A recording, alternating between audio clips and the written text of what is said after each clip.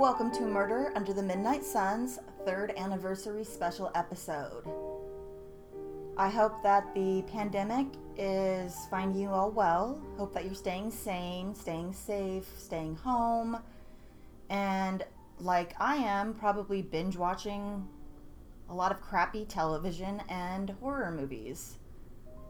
Hopefully I can provide you a little bit of a lighthearted break with this episode. I asked some of my listeners and fellow podcast hosts to submit lighter-hearted true crime stories just so we can get a little bit of a break from all the murder and mayhem. I love murder and mayhem as much as the rest of you, but sometimes it's nice to get a little bit of the lighter side of life. So I hope you guys enjoy this episode. And of course, my deepest thanks to everyone that submitted. You guys are the best. And I can't believe that it's been 3 years. But that's thanks to my listeners, my fellow podcast hosts that keep me motivated, and of course my wonderful patrons. If you would like to become a patron of the show, simply click the link in the show notes. I'm going to send you goodies, and you're going to like it, whether you want to or not. Tonight's first story comes from one of my favorite true crime hosts and friends, and that's Cambo from True Crime Island. Now, if you guys don't listen to his podcast yet, you should definitely check it out. It's fantastic. He's actually been around longer than me, I think about 3.5 years. He just had his 3rd year anniversary a few months back. So check it out. There's quite a few episodes. He is one of the most supportive and friendliest true crime podcasters out there.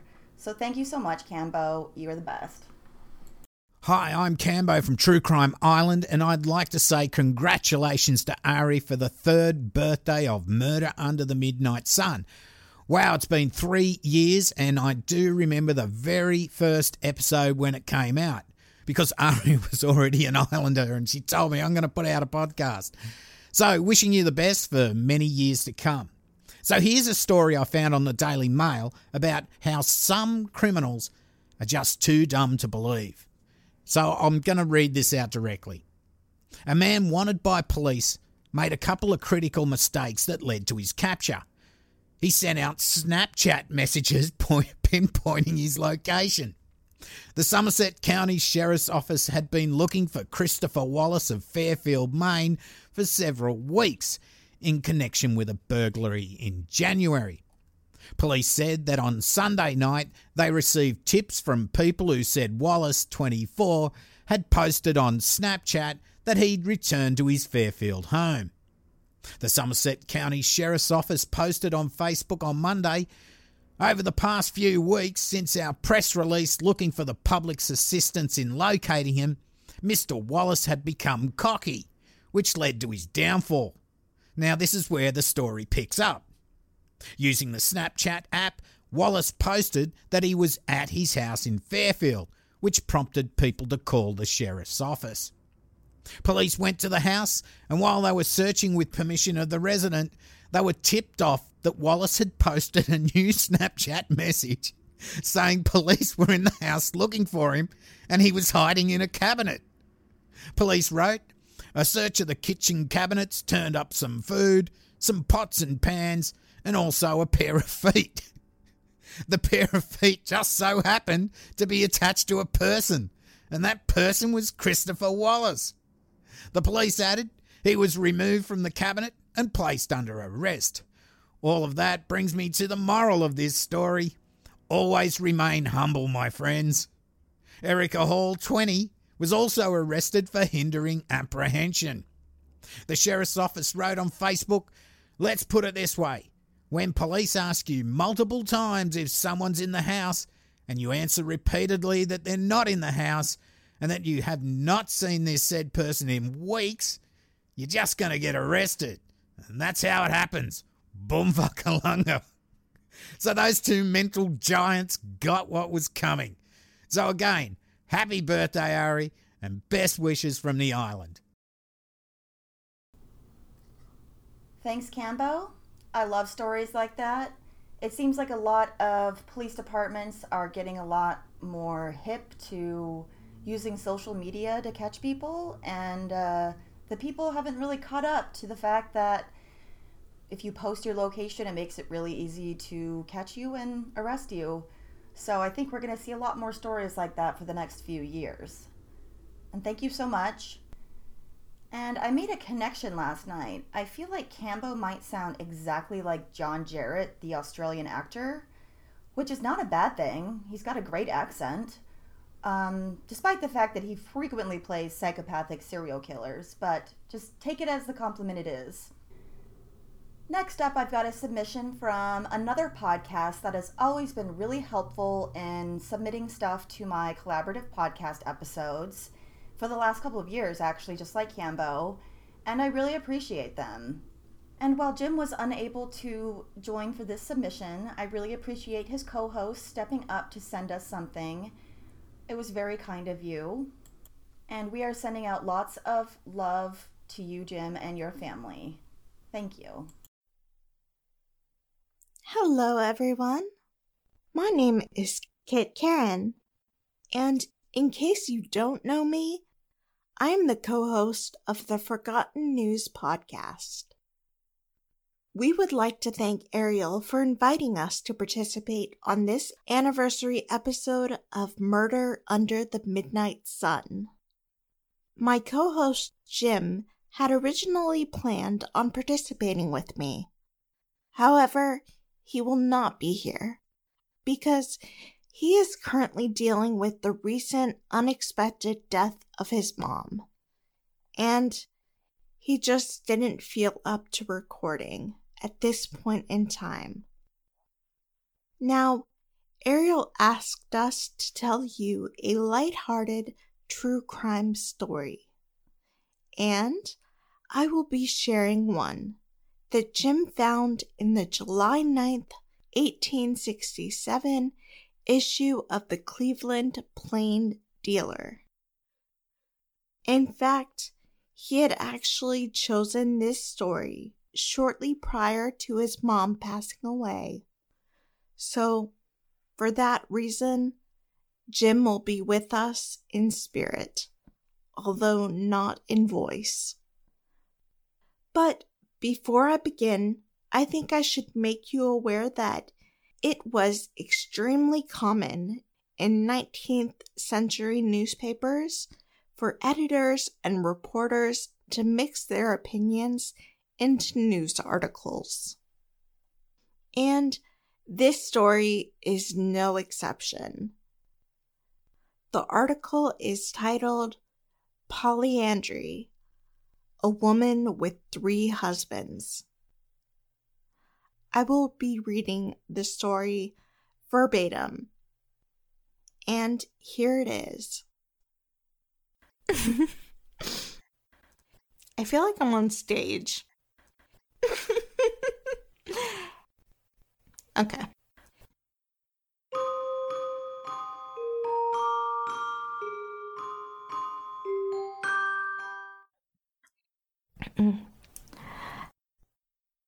In the year 1859, John Wilson, an old man, and his wife moved from Canada into Huron County, approximately 65 miles southwest of Cleveland, bringing with them an adopted daughter named Margaret, who was then 17 years of age.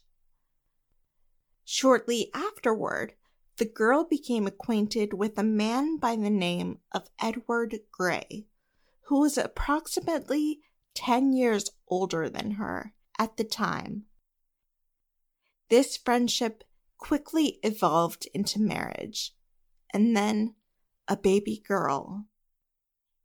However, this man Gray soon became tired of married life, repented of his decision, and enlisted in the Army in 1861, when President Lincoln first called for volunteers.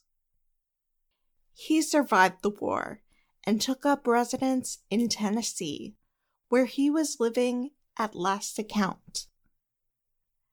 The wife, being thus freed from all restraint by the absence of her husband, chose to become a common prostitute and procured a living by hanging around the army camp, then located at Monroeville and Norwalk. Margaret soon became an intolerable nuisance, and the officer then commanding the camp issued an order for her to be seized, tarred, and removed from the district. The immediate aftermath of this was that she left Ohio and returned to her old hometown in Canada. She had not been there very long before she made the acquaintance of a man by the name of Eli Doan, whom she married, and they soon became the parents of a pretty little curly-haired girl who was christened Alice. Then, about this time, she met and became friendly with a young man from the state of New York by the name of Edward Teeter, who had joined the army 3 times in different cities during the war, then deserted each time after being paid a bounty for his enlistment. He ultimately evaded a military search party during the war after his final desertion by escaping to Canada under a false name. At some point, after becoming acquainted with Teeter, Margaret learned that he was planning to come back to the States to visit his mother. She then sought and obtained the permission of her husband to accompany Teeter across the border to visit her parents, who were still living in Huron County, so that they could meet baby Alice. However, instead of visiting his mother, Teeter came to Huron County with Margaret. After staying there for about 3 weeks, he swore out a license and he and Margaret were married. This was where things stood for about 10 months when a child was born to them. And when the child was about 2 weeks old, husband number 2 turned up in search of his wife and child. But contrary to expectation, and we might say human nature, he was willing to play second fiddle, and he continued with only a share of the woman whom he considered as his wife, yet whom he had no more legal right to than husband number 3. This state of affairs did not conform to the sense of propriety of the parents of Margaret, with whom they had been staying. And as time went on, the parents began to smell a rat. So, they sought legal advice, wherein they soon learned that it is a serious crime under the laws of the state of Ohio for a person to attempt to have more than one spouse, and is also falsely swearing under oath to obtain a marriage license. This information was then given to the ears of Margaret and the 2 men. And so, in fear of an investigation, indictment, or jail, they quickly packed their belongings and vanished to parts unknown. Wife, both husbands, and all 3 children vanished without a trace.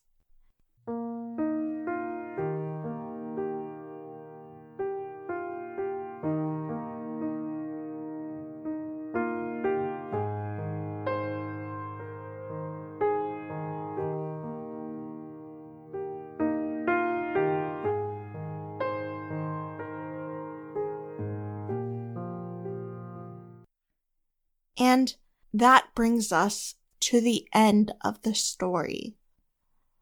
I hope you liked it, Ariel, and that your audience liked it.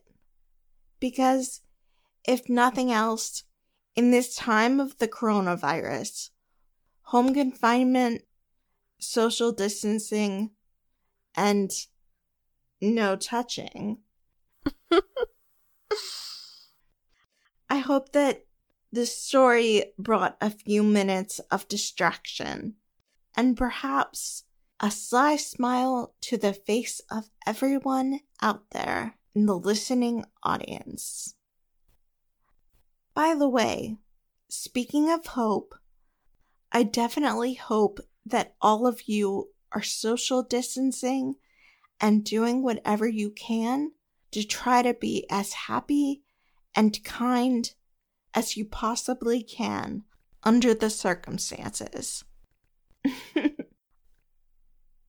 Now, I will say one more thing before I go. If you are someone who likes obscure, strange, or unusual stories from history, be sure to check out our show, the Forgotten News Podcast. Hopefully, both me and Jim will be on the next episode. Goodbye, everyone, and thank you for listening.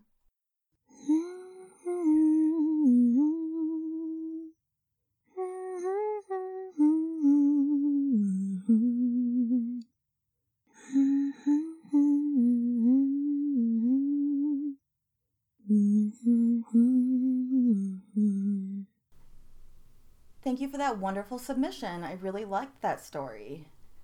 And I know what you're thinking. 3 husbands seems like a handful. But what if it was the perfect 3 husbands? So first you have someone super handsome and suave. So obviously Idris Elba, oh my god. Then you've got somebody that's hilarious and the opposite of suave. So John Mulaney, he's going to make you laugh all day long. But I could not think of a third facet, so I'm just going to have to go with a super hot chef. And there you have a perfect 4-way marriage. Next up, I've got a submission from possibly the most informed person about unsolved mysteries other than the late Robert Stack. It is, of course, Robin Warder. Hello everyone, this is Robin Warder, host of the true crime podcast, The Trail Went Cold, and I've been asked to provide some sort of funny, lighthearted true crime story on this episode, so I'm going to share one of my all-time favorite tales about an astonishing series of coincidences. If you've ever listened to my podcast, you'll know that I'm an unsolved mysteries fanatic, but I also grew up watching America's Most Wanted, and the following story might be the greatest capture of a wanted fugitive who was profiled on that show. In fact, I once included this story in an article I wrote for Cracked several years ago, but I'm not sure it's ever been shared on a podcast, so here it is. Anyway, on May the 20th, 2000, America's Most Wanted aired a segment about a 31-year-old fugitive named Asghar Ali. 3 months earlier, a woman named Emma Buter was found stabbed to death inside the closet of her home in Indianapolis, and a fingerprint matching Ali was found at the scene. Since the victim's cousin had recently broken up with Ali, he immediately became a potential suspect and was wanted for questioning by the Indianapolis Police Department.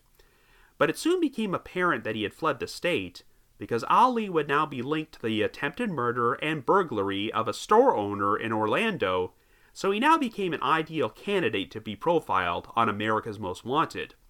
Well, the night the segment aired, law enforcement immediately started receiving tips from viewers who recognized Ali as a man named Jose Torres, who was currently employed as a cook at a restaurant in Jacksonville, Florida, called the American Cafe.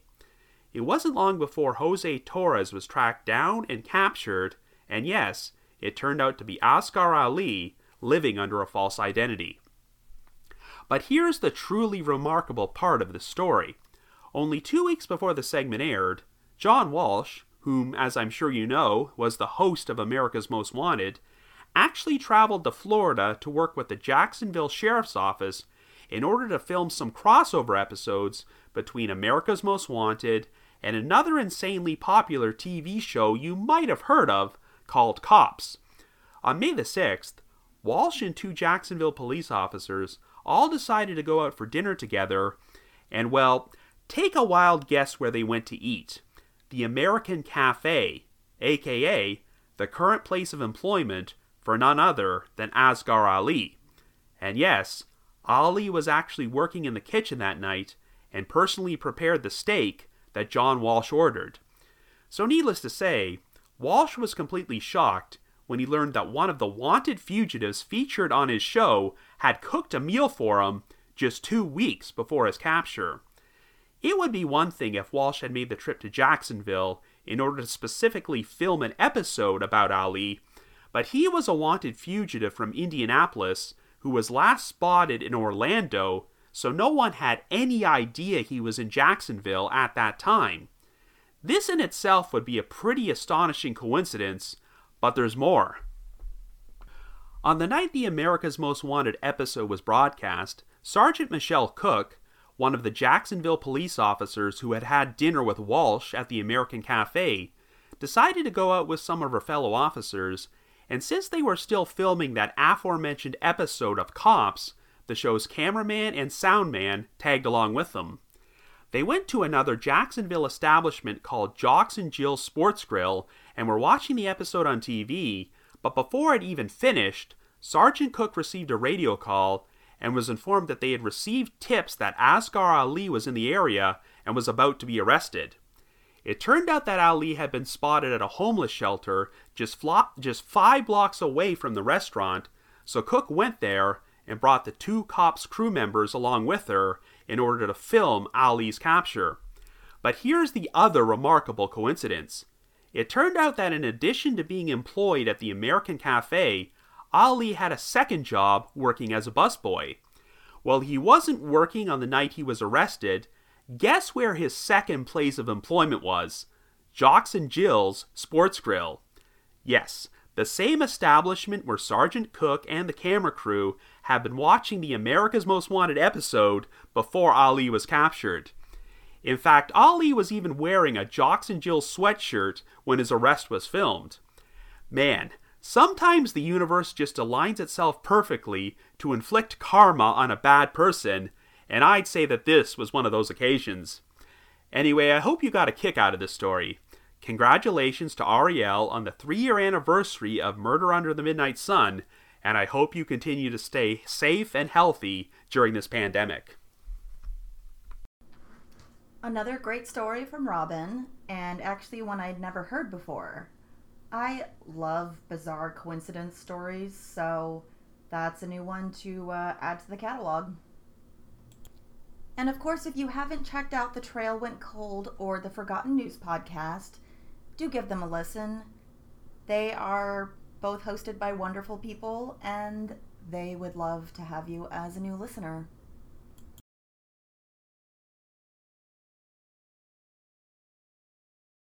Next up, I've got a submission from Kate from the Ignorance Was Bliss podcast.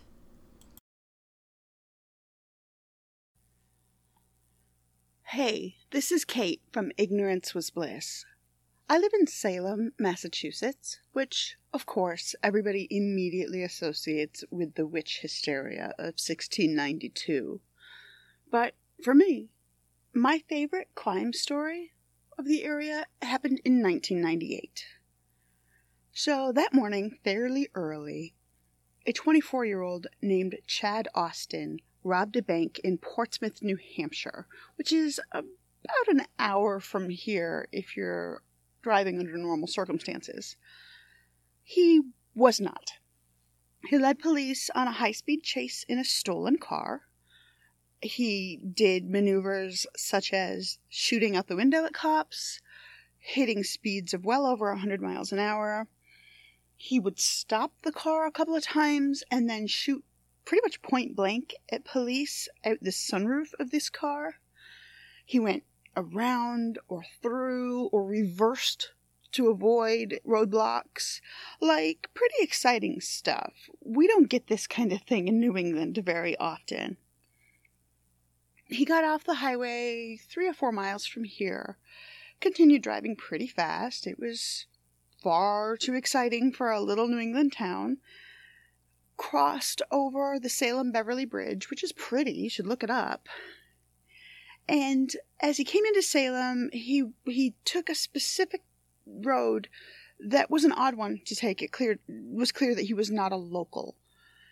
He hit a utility pole because he couldn't take the turn tight enough, and he got out and ran. Now, one of the things he's known for through this whole thing is he's holding this pink pillowcase. That's what he held the money in, and I don't know why that's funny to me. It's just a fun little detail.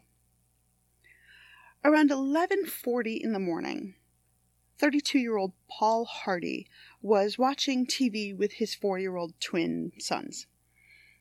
He's not feeling wide awake. He had to get up really early for work that morning, and so he's sort of doing that doze on the couch thing, waiting for the kids to have lunch and nap and so on. Instead, suddenly somebody shoots out the rear sliding glass door on his house, and Austin comes diving through. Over the next several hours, Austin he held Hardy and his sons hostage, but he effectively made himself at home. He did things like count out the money on their kitchen table. He made phone calls to his family. He took messages for Hardy, including letting him know that he had a dentist appointment the next day, which, quite nice of him, no? After about 4 hours, an FBI hostage negotiator was able to convince Austin to release the boys. Kevin and Kyle were their names. And the 2 boys were, initially, they tried to let them out the front door, but they wouldn't go. They were scared because the house is surrounded by armed cops and news vans and onlookers, and it was just a zoo. So then Paul Hardy let his sons out the garage door, and it's the saddest thing, really, if you look at news footage of it. So one of the boys left pretty much as instructed, so he gets a couple of steps away from the garage, and a cop scoops him up and takes him away. The other boy tried to run back into the garage to be with his dad, and so there's this footage of the door closing and this little 4-year-old banging his little fist on the garage to try to get back in. But ultimately, cops got him as well, got him away from the scene. So now it's just Hardy and Austin in the house. Austin was talking about how much jail time he was going to get. He was watching himself on the news. He was, this 24-year-old kid. Now, he'd been in and out of jail his entire adult life, and he didn't have good priorities. At one point, he asked Hardy, "What do you do for a living?" And Hardy just told him, "You don't want to know." Because what Hardy did for a living was he was a corrections officer. Specifically, he ran drills and was a certified instructor of defense tactics at the local jail. Not the ideal house to choose to break into, which is why I love this story so much. So after a little bit, Austin gets distracted by a noise that happened in the kitchen, and when he looked away, Hardy leapt at him and wrestled for the gun. He was able to, through the process, got him to drop the gun. They're wrestling. Austin bit him. It was not a nice, easy, comfortable takedown because everybody was tired. Everybody was trying to get people out of this alive. But Hardy pulled Austin over to the window so that onlooking cops could see that they were fighting. So the police threw a stun grenade in.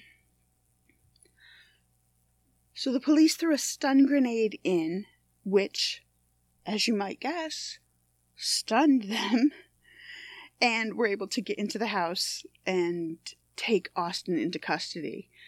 He got shot in the thigh, but otherwise there were really no significant damages, and even then, he wasn't permanently injured by this shooting. So time passes, and ultimately, of course, Austin was convicted on multiple charges. Initially 30 to 40 years. He was later able to plead it down to 19 to 20 years because on the day of the offense, the Massachusetts law was changed to cap out maximum sentencing for certain crimes.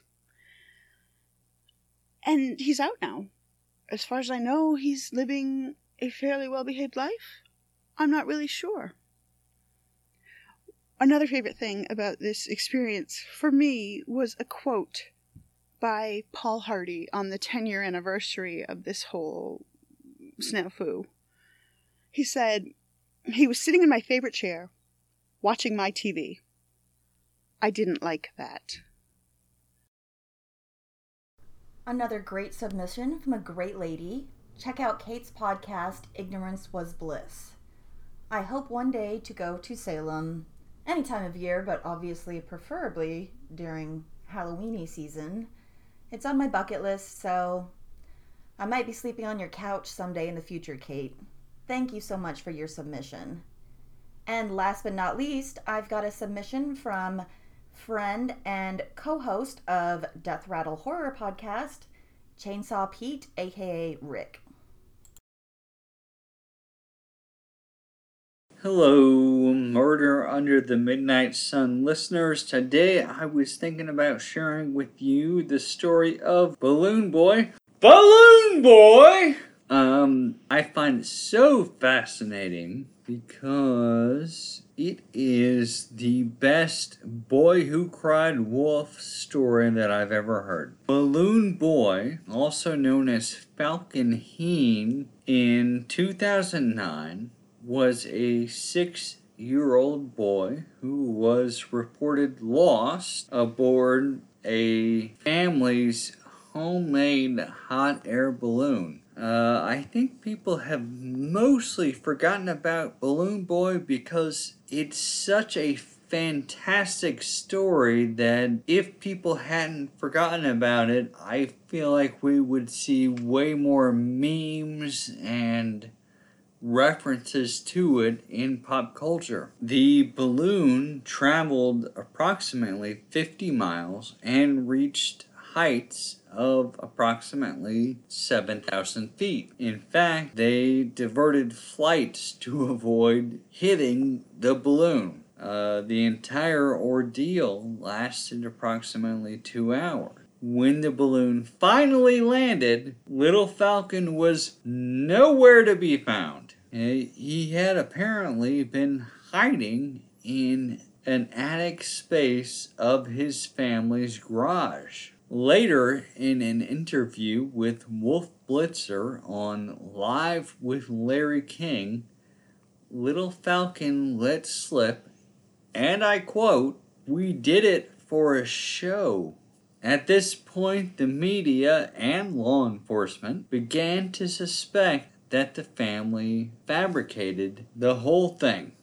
Richard and Mayumi previously appeared on a reality TV show called Wife Swap, giving credibility that they were indeed possibly seeking fame from this whole ordeal. Personally, I agree with law enforcement, media, and frankly, everyone that the whole thing was a hoax. I don't know why they thought they could get away with it. Maybe they thought they could get a show out of it. I kind of believe that they could get a show out of it, but I also think you kind of have to be very unstable to think that you can pretend that your child is trapped in your homemade hot air balloon and he might die and you're going to get a TV show out of that. But that is the Balloon Boy's story. The father is still around, and he has orchestrated a heavy metal band for his sons. So if you are interested in heavy metal performed by 14-year-old boys, you can find that out Or you can check out the story of the Balloon Boy. I think it's great. I think it's interesting. And my goodness, what were they thinking? You know, the Balloon Boy hoax seems pretty damn quaint compared to current news stories, so that's a nice blast from the past. An event I completely forgot had happened, and really kind of depressing if you think about it too long, but I'll try not to. And you know, metal music played by 14-year-old boys is actually my favorite genre, so I'm going to check that out. And thank you all for your submissions so much. It means a lot to me. And I hope all of you are staying sane at home. I'd love to hear from you if you have any funny, lighthearted news stories from your neck of the woods. Send them my way. And until next time, good night.